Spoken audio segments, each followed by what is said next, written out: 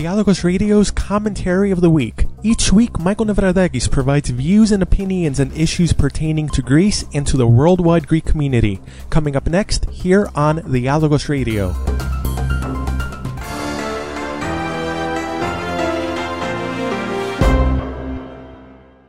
Greece's supposedly leftist government of so-called hope and change did it again. It saved Greece once more. Greece can continue living the European dream, can remain part of the vaunted European family in the Eurozone, and the government once again successfully completed tough negotiations with its so-called European partners with a capital P, as Greece's submissive journalistic class tends to refer to them. Let's take a look at this new success story of Greece's government of hope and change. It is a success story so big that Greece's already insane value-added tax of 23% will be bumped up to 24% on June 1st. It is a success story so great that the unified property tax, which cities at one time called unconstitutional and illegal, and which at one time was said to be temporary, will now be raised and made permanent. It is a success story so tremendous that Greece's already paltry pension and social security payments will be slashed further,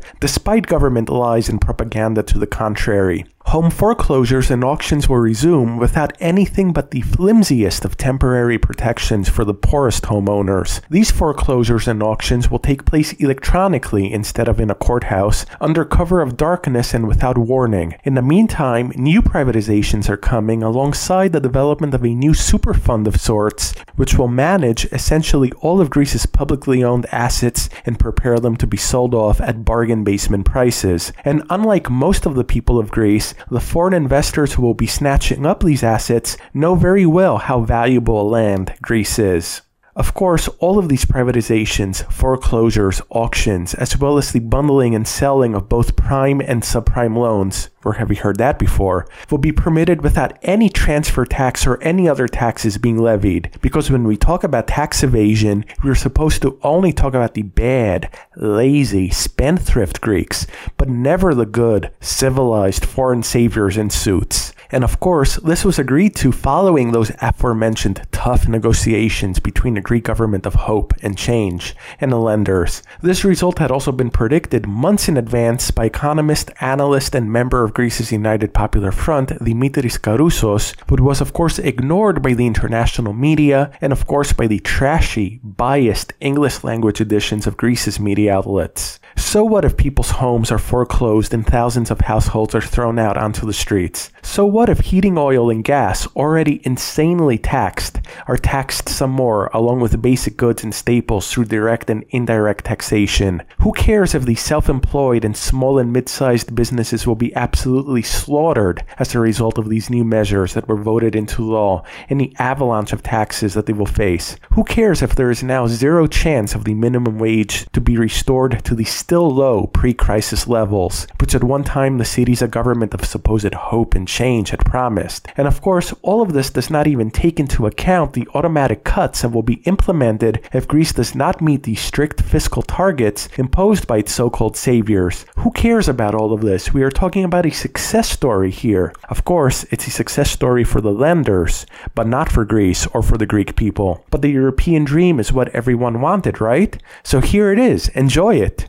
And since we are talking about what is surely such a huge, unprecedented success, that must explain why the otherwise revolutionary and radical and non-gullible and oh so clever Greek people did not take to the streets. After all, Greece remained in Europe, remained in the euro. People still have cheese from Holland for their sandwiches, if they can afford the 24% tax that is. So everything is A-OK, right? That must explain why Greece's notaries called off their strike protesting the new insurance and pension bill as soon as that very bill was passed, allowing home foreclosures and auctions to resume. That must also explain why Greece's lawyers, with their own protracted strike, have inconvenienced ordinary Greek people whose cases have in some cases been postponed for years, instead of using their legal knowledge to mobilize the population and protest austerity both old and new. But I forgot. We had the usual round of stale, old, 3 and 4 and 24-hour so-called work stoppages, all of which of course left enough time for Greece's labor leaders, with quotations absolutely necessary, to hit up their favorite tavernas and cafes to wine and dine. Work stoppages which have been going on for decades and decades, and which not once have made the slightest bit of impact other than inconveniencing people's lives, which might very well be their real objective instead of any actual change. For instance, we had the workers on the Athens Metro declare a work stoppage beginning at 9 p.m. on the night the new measures were to be voted into law. This was enough to discourage many people from coming out to the protest, not knowing if they'd have a way to return home. With a low turnout of protesters assured, the work stoppage was then lifted at the last minute, just in time for the usual mass exodus from Syntagma Square, once the usual dog and pony show between the paid agent provocateurs and the riot police, which Syriza was at one time going to abolish, was underway. We of course also had the journalists' strike as well, which of course just coincidentally happened to fall in the days of final debate before the new measures were to be voted upon by Parliament. Of course, the truth here is that even if there was no strike, there would still have been no actual journalism taking place from these so-called journalists and from the media outlets they work for. But just try explaining that to grandma and grandpa in the village and to Greece's suburban neoliberal class, who still actually think they are being informed by the newscasts that they watch. All of this is okay though, because there is hope. There's light at the end of the tunnel. We have the savior, Yanis Varoufakis, with his stylish pink t-shirts and his so-called guerrilla interviews. That is, when he isn't making spontaneous, quotations again necessary, appearances at the protests taking place in France or signing autographs in Spain. The same heroic Varoufakis who said that the Greek debt would be repaid in perpetuity, who pillaged the Greek public sector's cash reserves to pay that debt back to the IMF, who imposed capital controls, and who agreed to more austerity and who voted for Greece's corrupt pro-austerity president Prokopis Pavlopoulos. The same heroic Varoufakis is now touting the catastrophic idea of a parallel or dual currency system for Greece as a solution, while millions of minions lap up his every word. He is joined by the heroic Zoe Konstantopoulou, who also knew how to vote yes to everything when she was a part of the Syriza government last year, and who continued publicly supporting the government even after it sold out the referendum result of July 5th. She too is touting the catastrophic parallel or dual currency solution for Greece,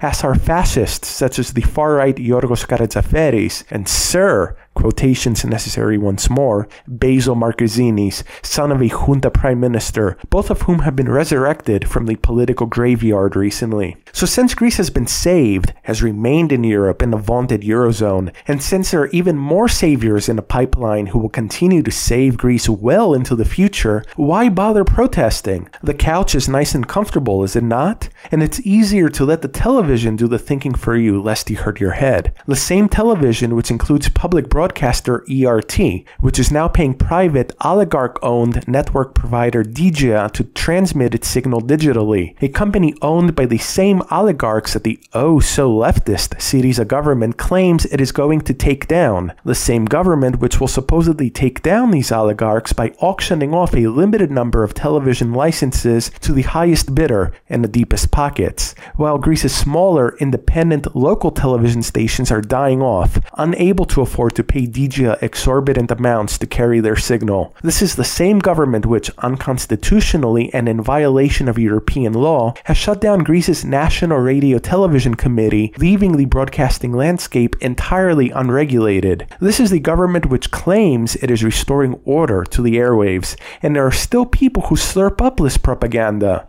Of course, television in Greece knows all about telling people horror stories from countries like Venezuela, while telling people that the so-called leftist Alexis Tsipras wants to turn Greece just like Venezuela. What they won't say, of course, is that Venezuela is the victim of both international economic warfare through the sharp decline in oil prices, as well as a victim of its own domestic oligarchs and cartels, who are hoarding goods to create severe market shortages in order to undermine the country's government. government. What the media in Greece are also not saying is that many of these horror stories also exist in Greece today as well, in a country that is supposedly being bailed out and saved day after day by its so-called European friends and partners. What these media outlets in Greece know how to say is that Portugal, Ireland, and Cyprus are supposed success stories for concluding their own memorandum agreements. What is not said is that the end of the memorandum agreements has not meant the end of harsh austerity, the end of record numbers of home foreclosures and evictions, or the end of mass migration out of these countries.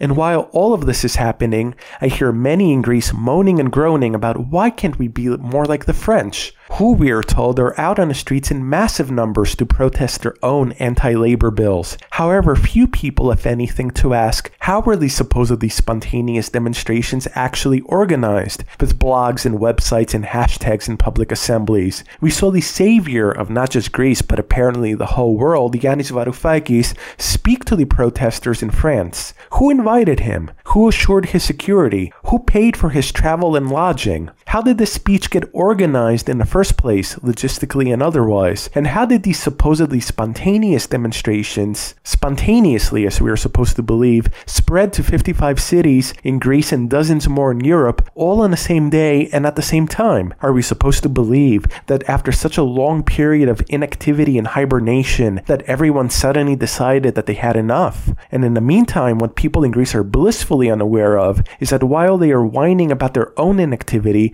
the rest of the world mistakenly believes that it is the Greeks who are the ones fighting back while they are the ones staying inactive. Doesn't anybody have even the slightest curiosity as to how these perceptions are developed and maintained, and by who? The answer is that no, most people do not question such things. Instead, in Greece at least, they run off to again vote for the criminals and professional liars like those in Syriza, while others, through their abstention from the polls, essentially legitimize the victors in this electoral process instead of giving their votes to the dozens of smaller parties and movements which are struggling to exist. Those same people might participate in yet another lame 3 or 4 hour work stoppage, or might take a walk down to the center of Athens to protest by standing around and drinking beer before running home to catch Greece's talking heads on TV again. That's Greece, and that's the majority of the Greek populace today.